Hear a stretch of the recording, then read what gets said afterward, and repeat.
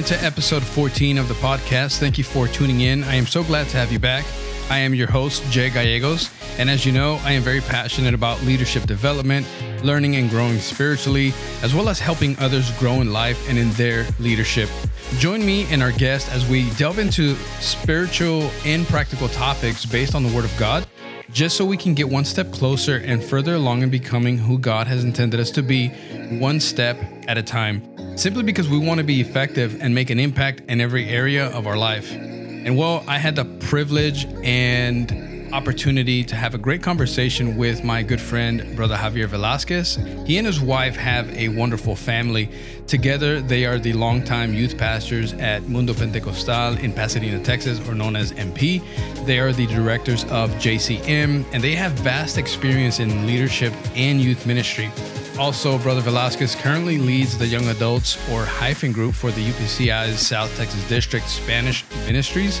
And in this episode, Brother Velasquez talks about leadership, all things youth ministry that are very, very helpful to all of us. And we discuss interesting views on how to lead young adults. And well, I found this conversation to be valuable and very inspiring. It is a pleasure to invite you into my conversation with Brother Javier Velasquez. Brother Javier Velasquez, it's so good to have you on the podcast. I've been looking forward to this for quite some time. Welcome to the podcast. Thank you, Brother Gallegos. Really appreciate the opportunity to be on your podcast. I've been, kind of anticipating this moment when you first invited me. So, yeah, thank you I for hope everything goes good, and I hope I can be a blessing. Yeah, I love being around you, bro. I love your ministry. I love what you've done with young people. The way that you and your wife, your family, the way you serve, it's very impactful, and it bleeds off the way that you carry yourself in public, the way you carry yourself in ministry, the way you go about your ministry in general is very impactful. And I've had an opportunity to work around you for several years. I've had an opportunity to know you for a while now, and I remember going back to when I first started in youth ministry. You were already getting involved. You were already involved with youth ministry. You were already involved in a lot of church work. So ministry for you has been a big part of your life, right? And how did you originally get involved in ministry, or specifically with youth ministry in the early days? Man, Brother Gallegos, when I first got, when I first started this walk with God, I remember when I just gave everything to Him. I didn't really plan on ministry, didn't even know what ministry was. I just knew that I wanted to do something for Him. I knew that, I guess when He filled me with His Spirit, at that moment, it was a small church in Galena Park, I just felt like, man, this is what I was born to do. I was born to serve God. And that's, again, didn't know what ministry was. Didn't really know much about God. I just knew I wanted to serve Him. I wanted to do something for Him. So yeah, that was the initial, thought that came to my mind. Yeah, that's great. And I remember being a part, or actually visiting the first regional service that I had ever been to. And actually it was at Pastor Burnett's church. And I remember you being in the front, just very animated, you were worshiping, and you were just, really out there. And then that to me really stood out and kind of set really the path for me for a very good example. And I was able to get in contact with you, and we knew each other from there, and then our connections everything just kind of fell into place. But just even early on, just being around you from afar, I was able to be influenced by you. And I just want you to know that I appreciate your life and your ministry and your family quite a lot. Yeah, brother, believe it or not, my first ministry was the ushers. I was 21 years old, and I started with the ushers, and I think within 2 or 3 months, I was already the leader of the ushers. Yeah, that was actually my first ministry. Yeah, that's awesome, and that's a great place to get started and to learn to serve and to get acclimated with a lot of the nuances in ministry and a lot of the rhythms, right? Yeah. I mean, I just wanted to do something, and God eventually brought me to the youth.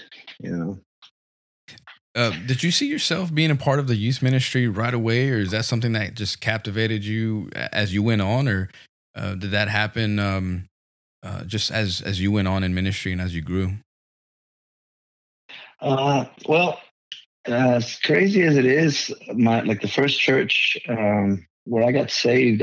Again, I was in the ushers. I became leader of the ushers, and they had a youth ministry going on. They had a little committee. They had running the department, but I wasn't actually a part of that. I just kind of attended the services, the fastings, and whatever they had for the youth. And it wasn't until I got married. Um, and it wasn't until I got married is when I started the ministry, which is in 2004. I believe I got married, and then it was October 9th, and then January 2005 is when our pastor asked me and my wife to just kind of run the youth department, to take it over. Yeah, So that's amazing. And to be able to do it as long as you have been doing it and be involved as long as you have, that's amazing. And that's a testament of its own. And that's a huge example to a lot of youth leaders, youth pastors, just simply because the longevity of youth ministry, it puts a toll on you. It really wears on you, and you really have to have a passion for it. And you can't do it just for the platform. You can't do it for the or any other reason, just for the passion for the young people. You really got to have that burden, first of all for Jesus, but for the people as well. Brother Gagos, the youth ministry is not. I mean, the men's ministry, the women's ministry, the children's ministry are very important. They're just as important. But the difference between the leadership and those two, I feel, just my Yep. opinion now, is change leaders every year with the men, the women, but the youth. I feel like they need to establish a relationship with the leader. And if you're switching out leaders every year, they really don't get to build a relationship with their leader, and it's very hard because youth, their mentality, everything about them is so different from an adult. So that's why I feel that it is important that if any church does decide to put a youth leader, for them to look, for long term in that ministry, to stay with it and start to build a relationship with the youth there. I think you'll be a whole lot more effective doing that. Yeah, I agree. And as you mentioned, that the first thing that kind of comes to my mind is looking at statistics, just kind of based on numbers and in a very general high level view here. I don't have the numbers in front of me, but typically the majority of families come from broken homes, or young people come from broken homes where mom is not present, dad is not present, or there's been some kind of troubling going on in the home, and there's a lot of issues. So by saying that, what I mean is like they're accustomed to seeing someone either walking out or maybe leaving, and there's that detachment that's probably they're carrying in their heart.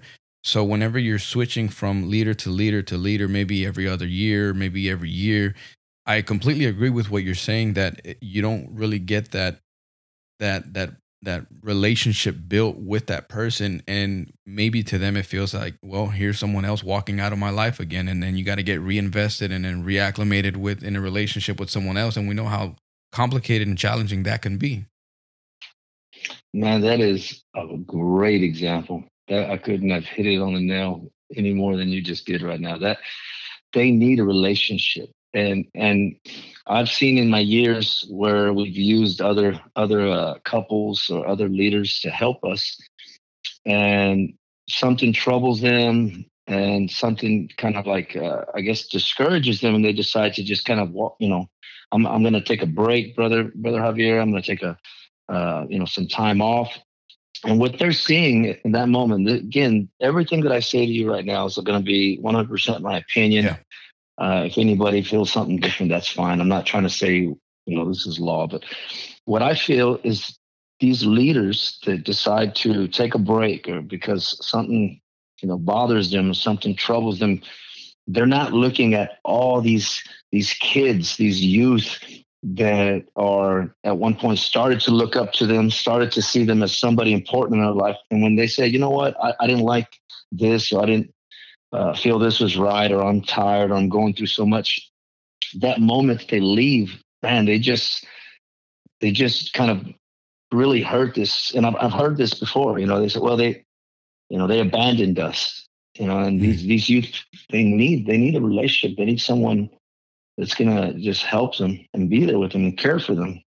So uh, don't throw in the towel ever. Don't get tired. Push, push, push. They need it. Just like, I mean, the example with the mother and the father is a great example.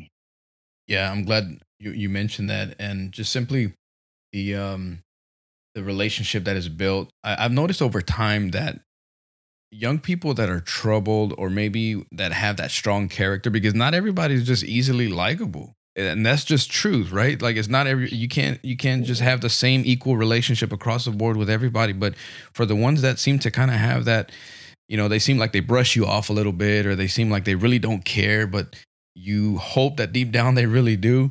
It seems like that you say hello and it's just more of a just straight face, just kind of like whatever, and they throw you crazy.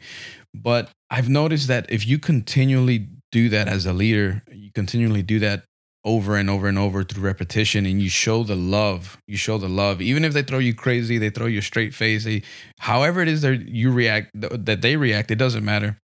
You continue just repetitively come up to them, approach them, love on them, do something outside of the box for them, something so simple as like remembering their birthdays, remembering something that they said, asking them something about their day, something that they posted about, something relevant to their life. That has stood out to me much more than some of the bigger things that we plan out, or that we try to, like, make a big splash with in their life. And it's usually the little things. Would you agree? Man, I agree 100%. They say that the young youth, I guess 12 to 18, that when they first meet you, that age group is thinking, will he accept me, or will they accept me, or what do they think about me? Yeah. Do they like me? And then the older youth, the hyphen or enlace group, are thinking, when they first meet someone, do I like them? What do I Yeah. think about this person? And I believe that to be true. I've seen it in a lot of uh, in the years of working with these kids. When I say kids, I mean, I'm 43 right now, so 25 is still a kid to me. Yeah, that's a good point. So how do you balance that, and how do you split that between the young person and the leader? The young person's thinking, are they going to like me? Are they going to accept me? That acceptance is huge amongst young people, but how can the leader in that view get caught up in that same question? Will they like me? Will they accept me? Because the leader can get caught up in that too and then be limited themselves. Well, in order to be uh, in order to be a leader with this department, you have to just put yourself aside. You have to completely understand that they might not appreciate you, that they might forget what you did for them last year. It has to be 100% in your mind that I'm here to serve, I'm here to bless them, I'm here to help them. And whether they like you or don't like you, if you're doing it for them, then you know it won't affect you if they don't, because there will be youth that will just not like you, no matter what, no matter how much, no matter the time, the everything that you put into them. For some reason, you know, they won't accept you. Yeah, that's so true. Yeah. That's so true. You deal with so many different personalities, and you deal with different backgrounds, and you never know really who's walking into your building. You never know who's walking into your group. There's so much that goes on nowadays. But right now, you have so much going on. You have full time work, you have ministry, you have family, and you're involved also with the district. Leading the hyphen group now. How do you balance all of that? How do you balance all different categories and continue being effective in all of them, in work, family, ministry, your home church? I know you're very devoted. You and your wife have a lot of time dedicated there as well. How do you manage all of this personally and still remain effective? I think the number one thing that has helped me is keeping my family involved. If my wife is involved and my kids are involved, then they're helping me now. They're not something I'm pulling along with me. They're not a burden. I'm not having to take time off the ministry to be with them because we're in this together. Me and my wife, we work together in everything, whether it's our church, whether it's the youth, whether it's the district.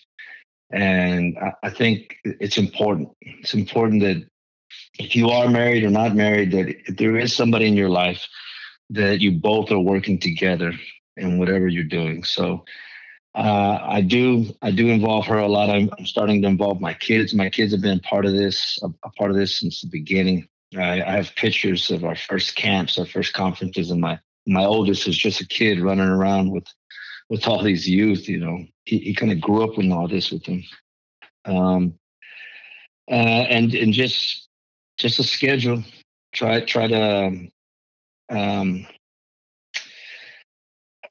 uh, it's very hard. I don't think it's effective to do 10% of everything. I think you kind of put what's more important for you and try to give all you can to that. So with the district, my church, it's the youth. That's what I focus on. So there are things that I can use in my church that I can use in the district and vice versa. And then on top of that, teams. You want to build teams to help you in your ministry. So apart from my family, you want to use, the way Brother Wentworth is working, this year in his ministry is building a team, delegate work, and you'll be a whole lot more effective. And apart from that, you're going to start building new leaders. So teams and just involving your family with you. Talk to me a little bit about JCM. You and your wife put on an amazing conference. The church puts on an amazing conference, Jóvenes contra Mundo. And just for the audience, the ones that don't know, you and I both attend and support the Spanish ministry, Spanish churches. So JCM is where did the vision begin, and where is it now? JCM, it started with just an idea of trying to give the youth something to be a part of. I feel like the youth, they want to be identified as something. So I think that's why a lot of churches, they come up with names for their youth groups. So that's all it really started with, was just let's come up with a name for our youth group. And I remember being in a room with our committee, and we just started brainstorming, and we came up with this name, Jóvenes contra Mundo. And the conference, the camp, and all that, it was directed and focused on our youth group. We weren't thinking about involving or opening the doors to other churches. It was a time for our youth to focus on them. We brought out, we brought an outside music group, outside preachers. We involved other churches to help minister to our youth. That way they weren't involved in any of the setup. They weren't involved in any of the practices or nothing. They could come and just fully receive, So it started with like that. We used a hotel for the first year. I think it was 2012 or 13, but we used the hotel just to kind of get them out of their normal atmosphere inside of a church. They were able to go to a hotel, stay in a room, and it just grew from there. We started to have it every year, and we noticed the effect it was having on our youth group, and we wanted to share it with others. So we decided to open the doors and just bring everybody together, But the initial idea was to focus on our youth group, to just bless them and build them up. Yeah, that's amazing. And the way that you and your wife and the team put that on every year, it's amazing. Where do you want to see JCM in the upcoming years? It has gotten a lot more challenging, Brother Gallegos, because I see now, and there's nothing wrong with it. I think it's a blessing. I think it's great, but a lot more churches now are having their own conferences, and it's good. So, I mean, the idea was to see this grow. It was a conference that we were able to decide, to plan, to put together. So that's where I guess the book we liked about it the most was that we were able to decide who the preachers were, who the musicians were, program the whole thing, and we wanted to see it grow. We used the Pasadena Convention Center one year, and it was great. We wanted to see it keep getting bigger, to where we could actually go to a larger location, involve more churches. And but I mean, again, it has been challenging because there are a lot more conferences now. So Yeah. I don't want to say the youth are getting tired of it or getting tired of conferences, because they're not. I mean, the outcome at all these events, they're good crowds, good sized crowds. So they are hungry, they are wanting it. So uh, I'd like to see it get bigger. I'd like to see us continue with it every year. If it does go back to where it's just our church again, I wouldn't be sad with that either, because that was the initial idea. But, Yeah. whatever God wants. Right. Speaking of challenges and growth, we know that as you grow and as something grows, it comes with new challenges, it comes with new difficulties. What keeps you inspired to continue doing that? What makes you get up every day and say, this is why we do it? Or at the end of the event, at the beginning of the event, remembering this is why we do it. Uh, what keeps you inspired to continue working with young people, young adults, that hyphen, that specific age group between 18 to 30, maybe year after year? What makes you say, this is why I do it? Seeing them in the altar. I think that one of the one of the things that helps me see and know that God is real and keeps me doing this is when I see them in the altar and I see them receiving the Holy Spirit, and I see them just crying out to God, because uh, it's a testimony to me that God is real, apart from everything else that God has showed me and done in my life. But to see a 12, 13-year-old, 14-year-old who are normally embarrassed, normally ashamed of things, they want to do what everyone else is doing, to take that type of person at that age and get them to cry out to God is almost impossible. So when I do see it, it helps me know that God is real, and it helps me keep going, because I know that if we can get another one to do it, we can get another one closer to God. That's why we do it. We do it for that. There's so many youth that we've counseled that were going through so many things. Some of them were ready to take their life. Yeah. And when you can bring them away from that, and you can see them in the altar, you can see them worshiping, you see them maybe one day preaching, singing. It's just like, man, it was worth it. It was worth it. Yeah, that's definitely something that money cannot buy. Seeing the growth in their lives, seeing their relationship grow with Jesus in their lives, seeing how they acclimate themselves to ministry and grow. I think that's, for me personally. I completely agree, and I understand where you're coming from. Just being able to see that is just a fulfillment and a joy that money cannot buy and you can't get anywhere else. So being able to grow year after year, that means that you've been engaged with the young people, and that means that you've been relatable to them. You've been involved in their life, and so much has changed really from whenever you began. When I began in youth ministry back in the early 2000s, I think I got involved maybe '04, '05.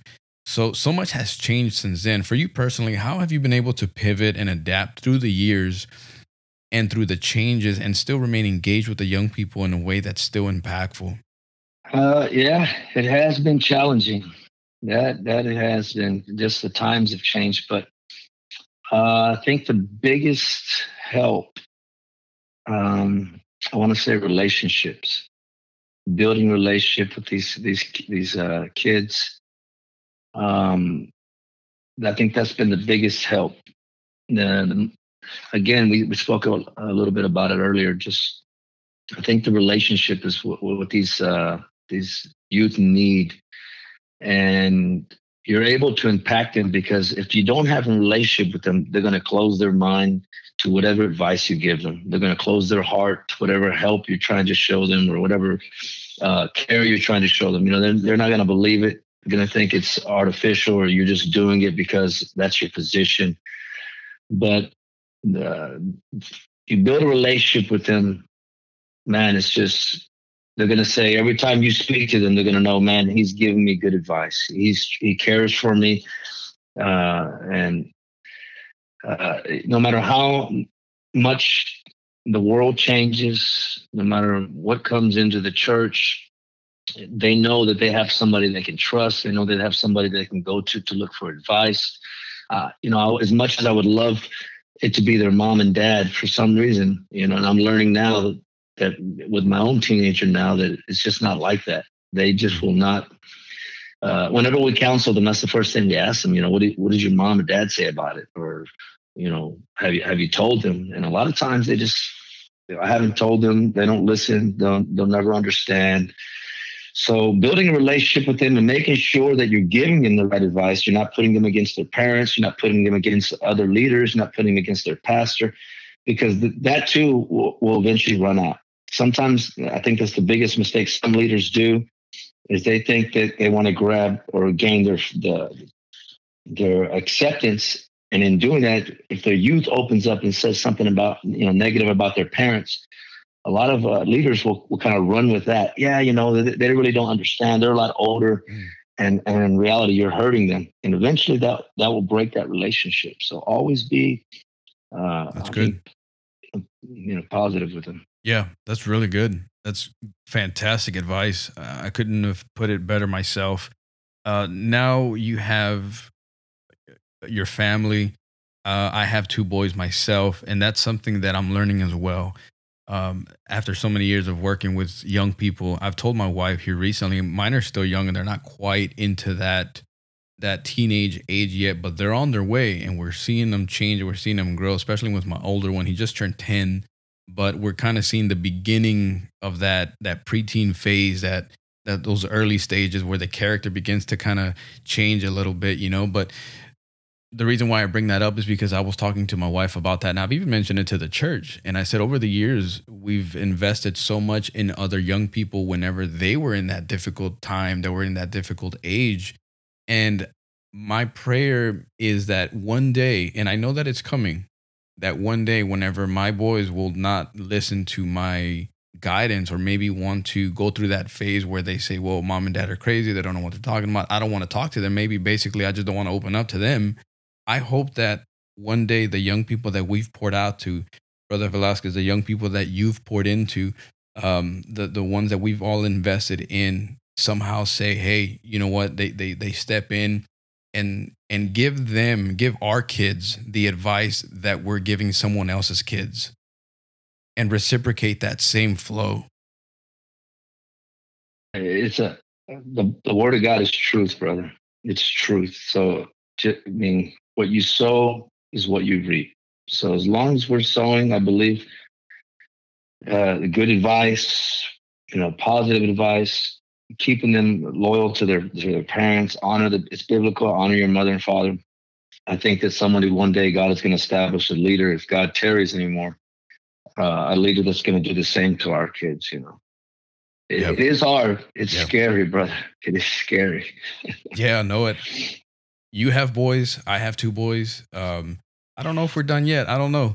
That's still a conversation we're still going back and forth. But needless to say, I know the time is coming, and that it's never going to be just the childlike kid. They're going to go through a difficult time, and it's a learning process. And to me, that's why it's so important to continue staying connected to God, studying and learning everything that we can about how the changes go through life, and continue learning through that.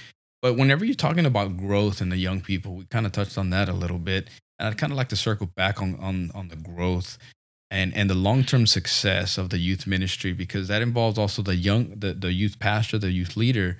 And your advice was to have a youth leader for long term. What are some of the things that can support the long-term success in youth ministry for the leader and or the group?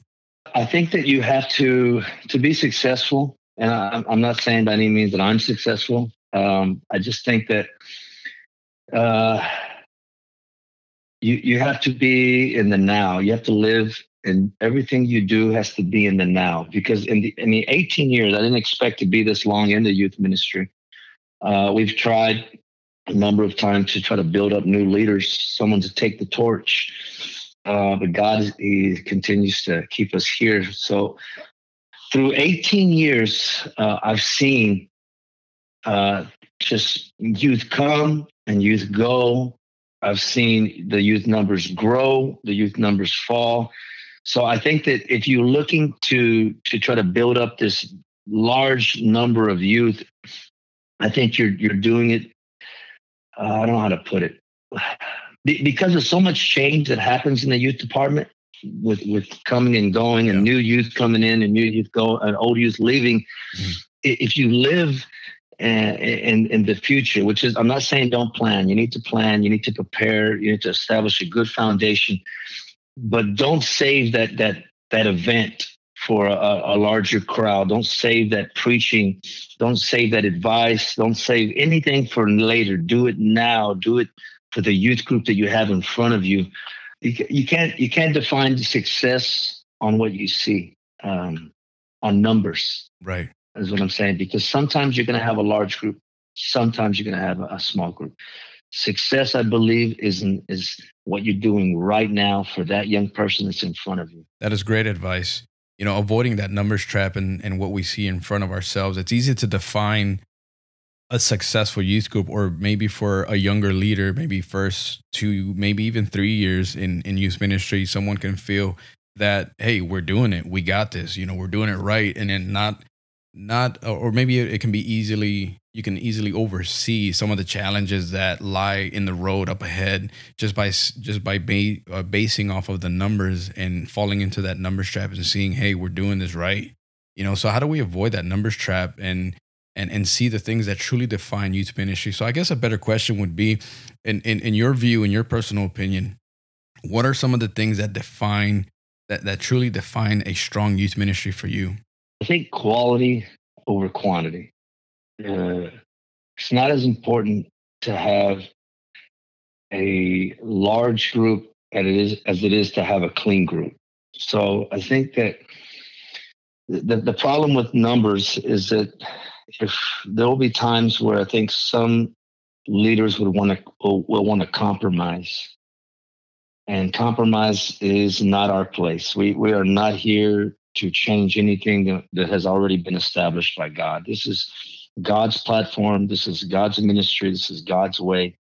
And I think what defines a successful youth group is quality, good, clean. If you have a group of 10 that love God, that are winning souls, versus a large group of 100 that are just doing whatever it is they want. Yeah, it's time for service, and they get up there and they put on a good, they're playing good, they're preaching good, they're doing whatever it is they're good at and their talent, but off the platform, they're doing something else. They're living a different lifestyle. They're you know not doing godly things in other places. Yeah, again, it looks good, but is it what God wants? No. I'd rather again have a group of 10 that are in love with God. They may not be the best singers, they may not be the best at doing a lot of things, but if they're in love with God and they're serving Him, I think that's success right there. Man, that is so good. And actually, that what you said right there is exactly what one of my closer friends told me, that was already experienced in youth ministry, and I was barely getting started. And I don't know if he saw something in me, but he mentioned that, and we talked about that, and he said exactly the same thing. I would much rather have 10 young people that are devoted, committed, and willing to be and willing to do this walk and willing to do it, and completely in love with Jesus, than 100 that are cold. And that right there, that phrase has stuck with me over the years, and that has helped me, just simply that, not falling into the numbers trap. But when you're talking about young people, everybody is different, and you have different type of temperaments and personalities, and everything varies so drastically from person to person, and that's normal, that's natural. How does being familiar with the different temperaments and recognizing them help us to be effective in youth ministry? Because you have different types, right? You have people that are sanguine, they're more lively. You have people that are phlegmatic, they're more about the environment, they're very loyal and loving. You have maybe somebody that can be a little choleric.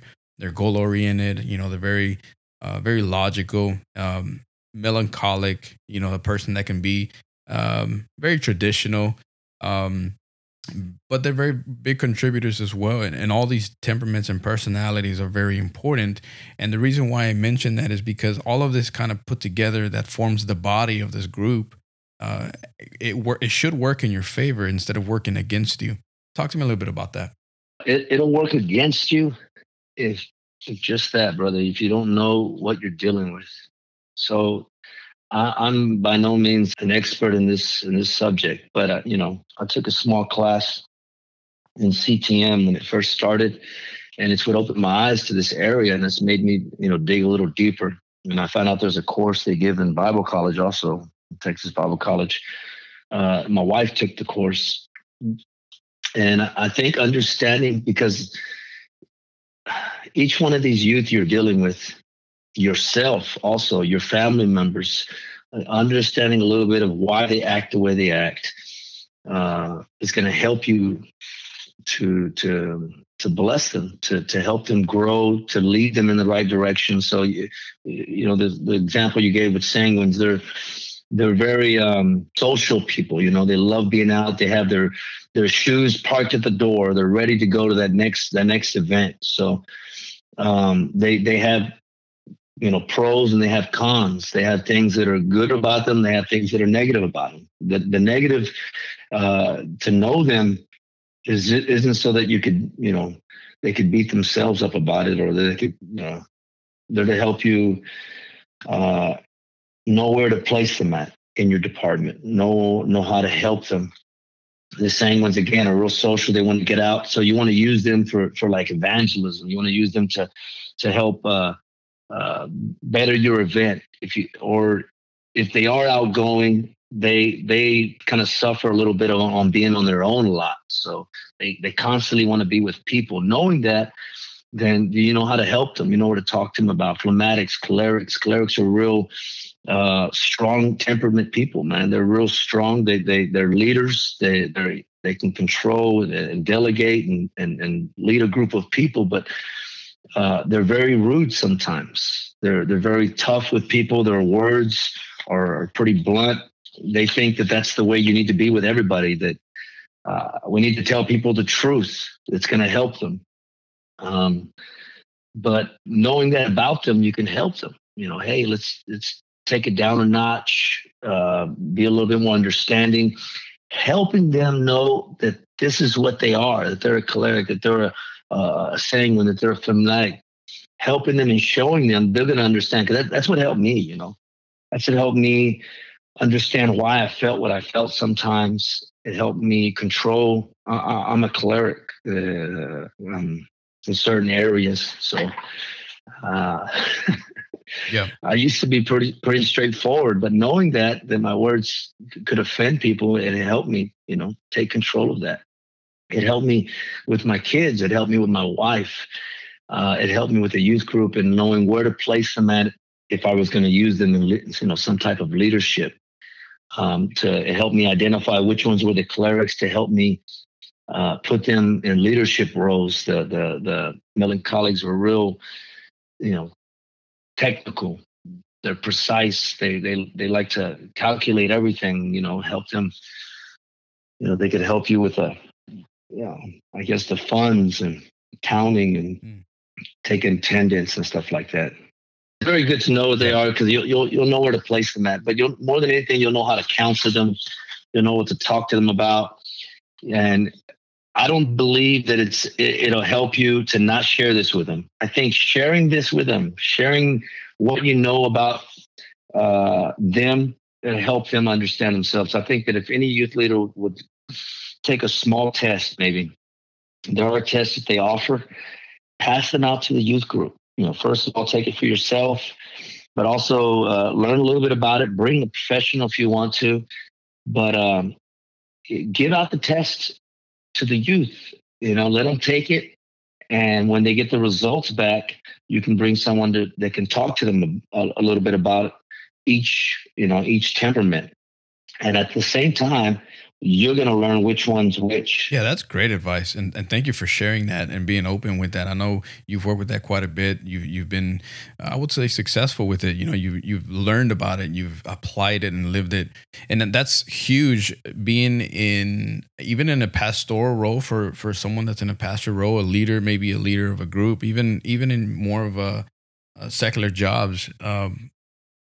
you understanding people and their temperaments and understanding their personalities will help you put people in positions where they can be successful and where they're going to grow instead of frustrating them. And that's a huge role in being in any leadership position, whether that be in church or in the corporate world, wherever it is that you're leading people, you're still going to have temperaments. You're still going to have personalities, and understanding how to place people in the correct positions where they're going to grow and be successful and maximize what they have to offer. I think that's huge. And thank you for sharing that, because that's going to help us understand more. And I know that there's so many different types of approaches now. They have the Enneagram, they categorize them a little different. And I think that goes more in depth of just simply the temperaments and personalities. And that's also helpful as well. So, something that I really wanted to include, and one thing that I wanted to ask you about and to kind of touch on, because I know that this is a burden that you have in your heart, just because you've mentioned it before and it stuck with me. I want to talk about future generations. I want to talk about the future young people and passing on the mantle. And it's inevitable in ministry, it's inevitable in what we do, and it's also biblical. How can we influence the next generation in a way that will impact long term and will also set them up for success in ministry and in life?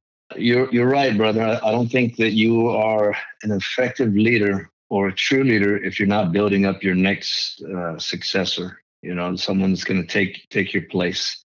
Sometimes it is difficult to find someone that will, um, because sometimes an error on our part as leaders. Sometimes we want somebody exactly like us, and you're almost never going to find someone exactly like you. Yeah.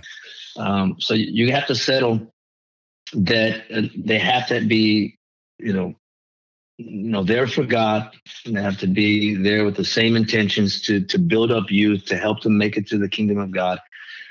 And I think that one of the best ways to do that is instead of reaching again the team, building a team, starting a team, finding a couple that that is willing, or that you feel that might have potential through prayer and fasting, of course, and start working through them instead of uh, trying to reach out to all the youths like before. I believe that working through that couple, working through that team, and let them uh, be your hands and feet to the youth. Let them reach out to the youth. Let them counsel them, talk with them, prepare events with them. And I think that way you're pouring out into one person, into one couple, versus trying to pour out into all these youth like as before. I think that if you can pour out all your time and energy and what is biblical, what is good, holy doctrine. I don't know Yeah, if I'm being understood again. Like absolutely. if you work with these two, teach them, man, the ways of God, what is true, what is right, have Bible studies with them. You're working with two people versus 100. But if you work with them two, those two are going to take over one day, and they're going to pour out into that 100. You know what I mean? Right. So I think preparing people, uh, your successors, the ones that will take over, I think it's very important. I think it's one way to make sure the next generation is going to be impacted the same way this generation is being impacted. I don't believe in, again, compromising. We have to stay, just like the Bible says, in the old ways. Prayer, fasting, good holy doctrine. And this is not ours to change, ours to decide. We're only here to teach whatever's written. To influence the next generation, instead of trying to reach all, reach a couple and let them reach the rest. Yeah. Yeah, that's such a good point. And I know it can be repetitive, but that's what the role of the leader is, and at least part of the role is being repetitive with the vision and repeating that vision and engraving that in the minds of the group that you're leading, because it's so easy nowadays to get caught up with all the nuances, to get caught up with all of the flows, with the social medias going on, with the posting and what everybody else is doing and this and that. It's so easy to get caught up in that and really kind of fall back from the root of it. And it's so important to repeat the vision, to stay close to the roots of the prayer, the fasting, the um, staying committed in our personal relationship, and that's going to pour out, I think, and I really believe in that. I'm glad you mentioned that. But when we're talking about hyphen, and when I say hyphen, just for our audience, that so they can understand that that's the ages between 18 to 30, maybe with that young adult group, some of the older singles, maybe.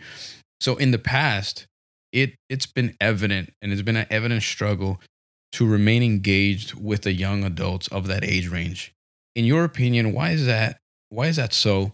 And maybe what have we missed? What do you, in your opinion, what have we missed there that has engaged with that specific age group in our churches? As far as I guess Spanish ministries, what I've noticed is that we've kind of just bundled them up together with the younger ones, and we've just called them all youth. So this age group is completely different. They're not thinking. So you have 12 to 14, 15-year olds. They're thinking about me. They're thinking about now. They're thinking about this is the last time these pair of shoes are going to be out. I need to get them right now. There's going to be no other party like this one. There's going to be no other guy. I need it now. I need it right here. And they make a number of mistakes because of that, because they're thinking right here, right now. The 18 and 30 range, they're thinking more about their futures. You'll see a lot of them when they get into that age group. They're starting to try to correct mistakes maybe they've made in the past, bad decisions they've made. They're trying to be a little more cautious in what they're doing, what they're thinking, because they're thinking about their future now. So that age group, because we've tried to deal with the now in their lives and right here, right now, that age group needs to be helped to prepare for their future. They need to be helped to see where they're going to see themselves in 10, 15 years, and try to get, I guess, engage with them in that kind of, preparing for college career, I guess. Again, it's looking towards the future. So I think, again, what we're missing up on, or sometimes missed upon, is putting together with the younger ones. And that not only on a legal aspect is that could be a big mistake, but you start to tend to put them as, and I've heard this word be used as babysitters, Yeah. and their needs are not met. Right. Their events are not happening. They're there to take care of the younger ones. They're there to pray for the younger ones, look after the younger ones, and in a sense, they're neglected. Their needs in the ministry are so different. And where by doing that, we miss them. We miss them. So they never found their place in church. They never found a ministry. They never got a hold of what God wants for them, because they were so focused on helping others, which is good. You want to help others, but you need to help them. You need to help them find their ministry, find their place in God. Some of them, and you've seen it with me, Brother Gallegos, they started a career, and that's all that's important anymore. They just want to have a career, and they want to have a family, and that's it. They're looking for someone to marry. They're looking for a good job, which are important also, but they need ministry. They need to stay involved in the church. Those are our pastors. Those are our evangelists. Those are our church. They're the ones that are going to, if you lose that generation, you're going to lose the next generation. Yeah, so that's so good. Again, I think what we mess up is bundling them together with the younger ones. That is a great point. And there's so many different ways that we can cut that, and we can make an entire episode just talking about that, but that is such a great point. And that gets right to the heart of it, right to the root of it, bundling them together and not addressing maybe the needs or the conflicts or the challenges in the phase in the life that they're in. That's such a good point. Thank you for sharing that. I want to talk to the youth pastors and youth leaders for a moment. And as leaders, from time to time, we know that life gets heavy. Your life transitioning, because typical youth leaders, they're going to be within that age range of maybe 18 to 25, 18 to 28, roughly somewhere in that window. And you're going through transitions yourself. And I know that because I went through that.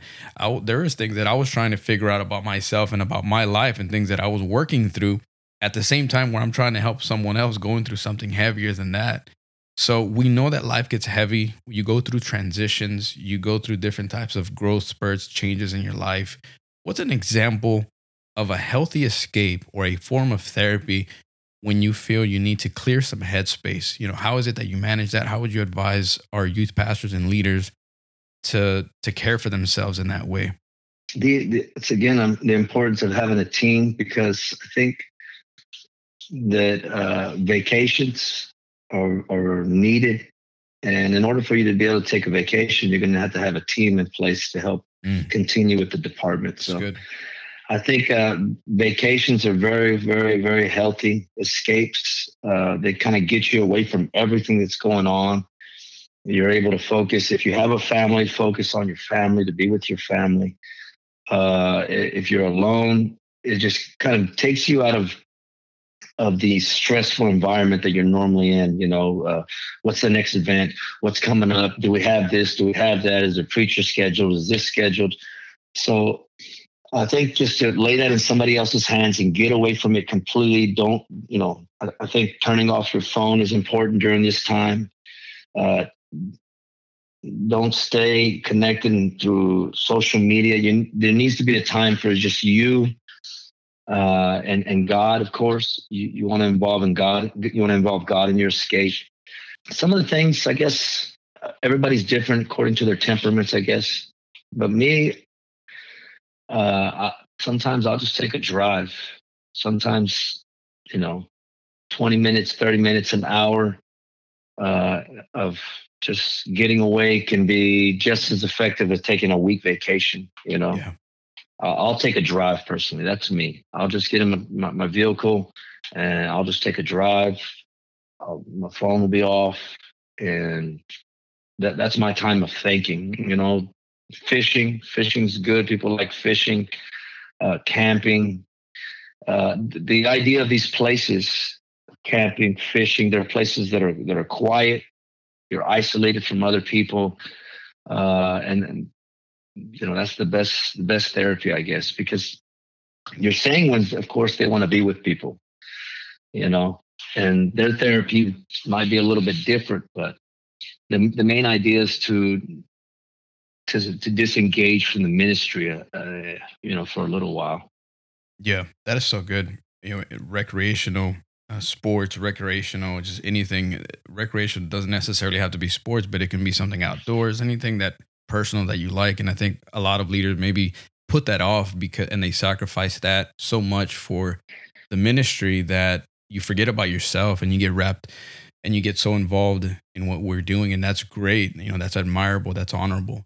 But it's also important to take care of ourselves, because if we're not 100%, then we're not doing justice for the people that we're serving.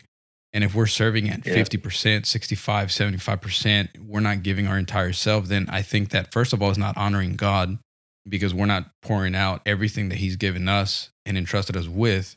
And two, it's a disservice to the people we're serving. And I would much rather serve, and I feel like we share that same sentiment. I'd much rather serve at 100%, or at least closest to that as possible. And it's hard to maintain that, but I would much rather give an entire healthy self than 50% to the people that I'm leading. Yeah, and thank you for sharing that. Yeah. That's so important. What are and I guess before we bring this to a close, I really wanted to ask you this, and I think this is very, very important since we're talking about youth pastors and youth leaders. And on that topic, what are some important practices for youth pastors, youth leaders, that we should be doing in the background outside of the public eye in order to continue growing and being effective? What are those things that pour out into us that we can pour out into others in the background? The things that no one sees. What are some of those things that we need to be doing that help us grow? Apart from the healthy escapes, brother, I think just the fundamentals: prayer, true fasting, and being in the Word. I think that being a youth leader or youth pastor or any kind of spiritual leader, you have to be grounded and founded in the Word of God. You have to know what you're teaching them is truth. You have to believe it. And there's nothing wrong with doubting, but it becomes a problem if you doubt and you don't address it.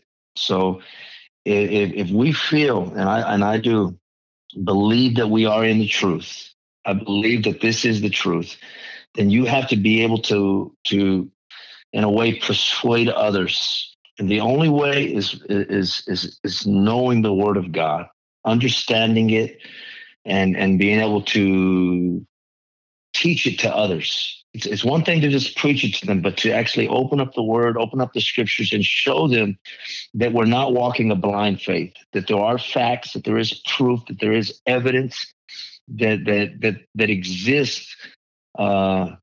And this is why we're doing it. This is why we're walking this lifestyle, because of these things that are true. People believe that we're just blindly walking, blindly believing that there's a God, and that's it. It's a blind faith, and it's not. So I think the practices that youth pastors and leaders need to do is to get into the Word of God. Get into the Word. It's good to read other books. It's good to maybe get an advice or an opinion of a commentary, maybe, but it has to be based on the Word of God. It has to be there. That's the book that we're going to be judged by.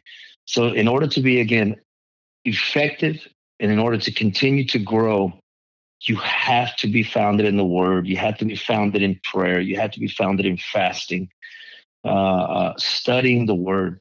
I mean, it might be just a common answer. It may just be the answer that everybody gives, but it's still truth. It's the truth. Yeah. We need it. We need it. We need it. So many people will get away from it. I can think of a number of leaders and pastors over the years that have just given up to false doctrine because of that. I was talking to a young man the other day, and he just stopped believing in God, he said.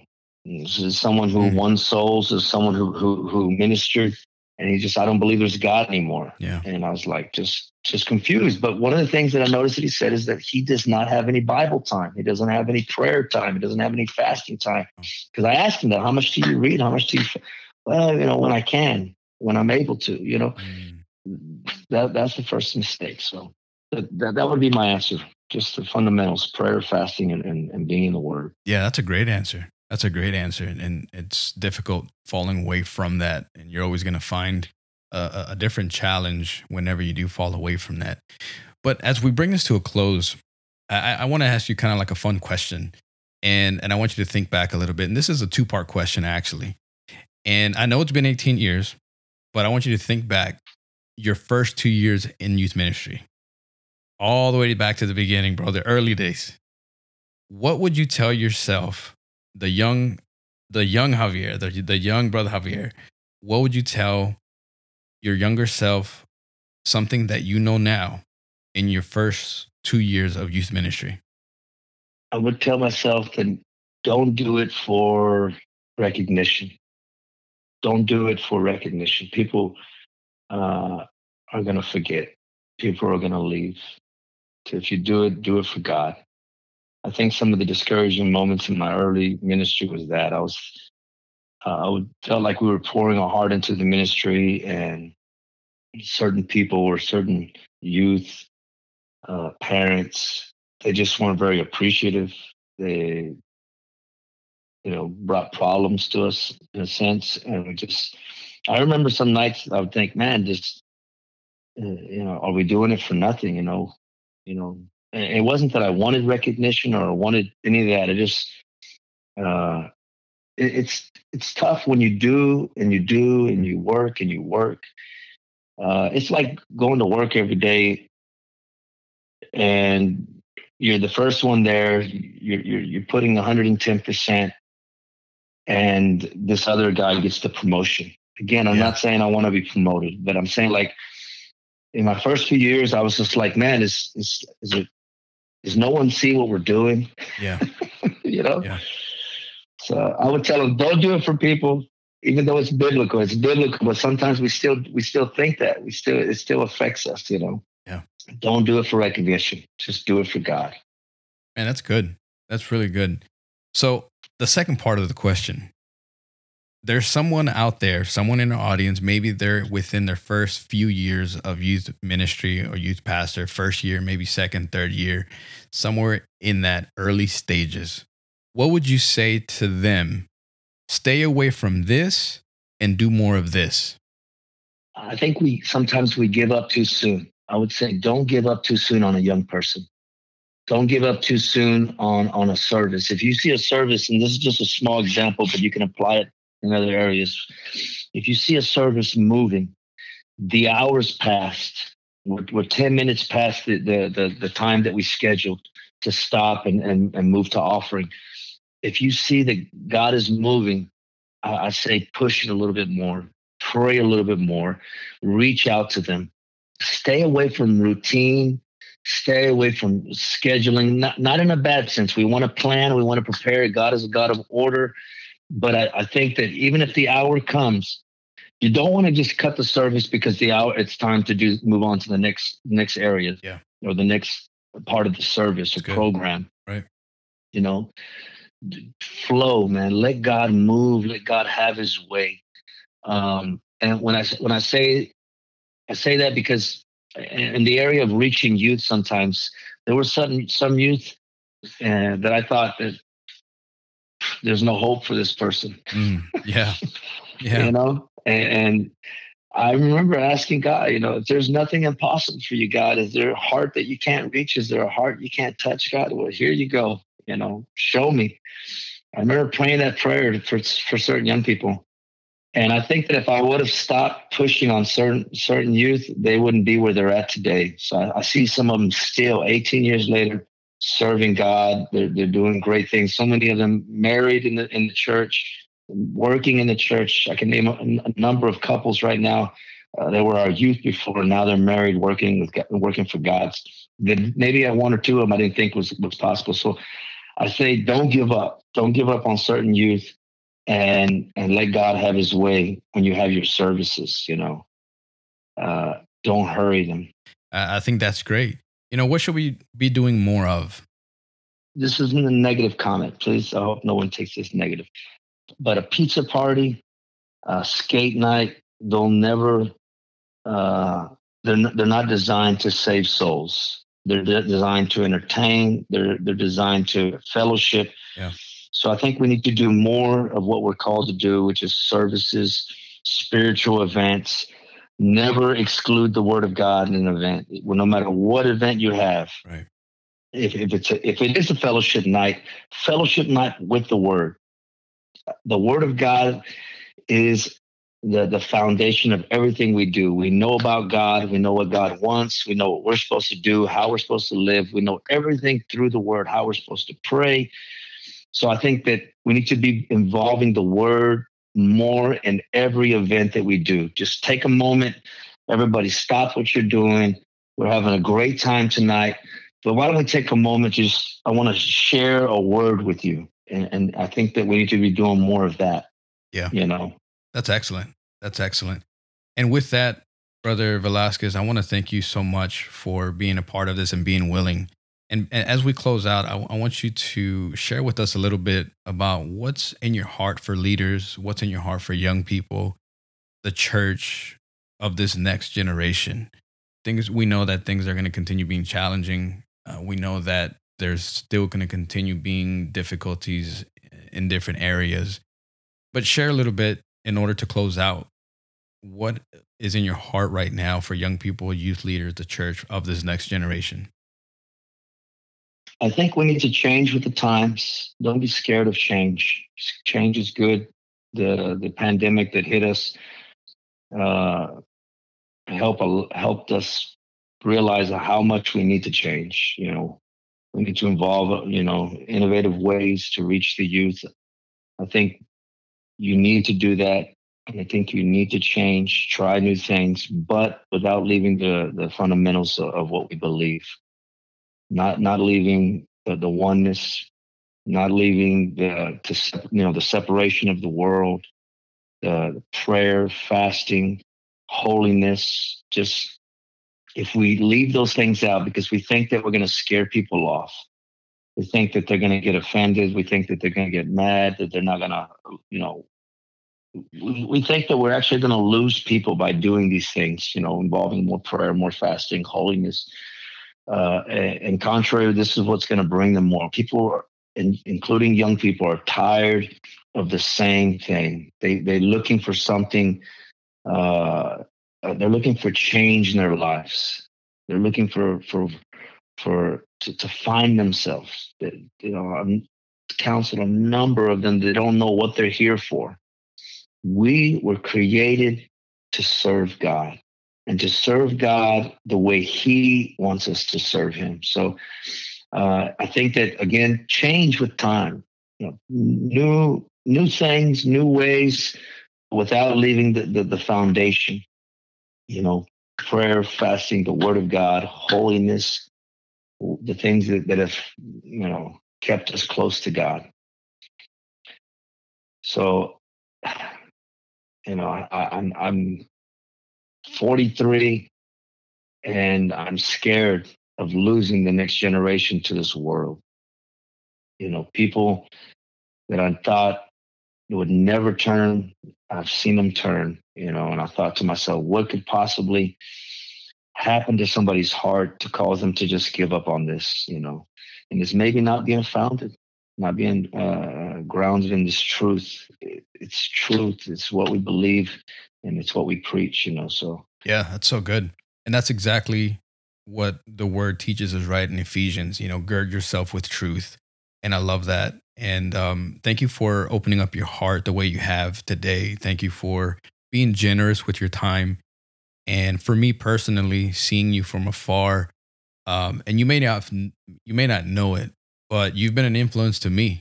I'm slightly little younger than you, by a few years, not by much, but a few.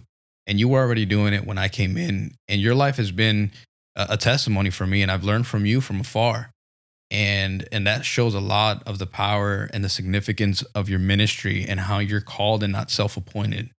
And the calling that you have over your life, even though you're 43 now, I think there's so much ahead of you, and there's so much more to give. And it may not always be in youth ministry, but at the same time, I feel like our hearts, once you're a youth pastor truly at heart and in the roots and the deep down in the foundation of who we are, once a youth pastor, always a youth pastor, because even if you move on to other departments, other things, I know deep down that if a youth leader, a youth pastor calls you, texts you, or approaches you, I know you're going to pour out your heart.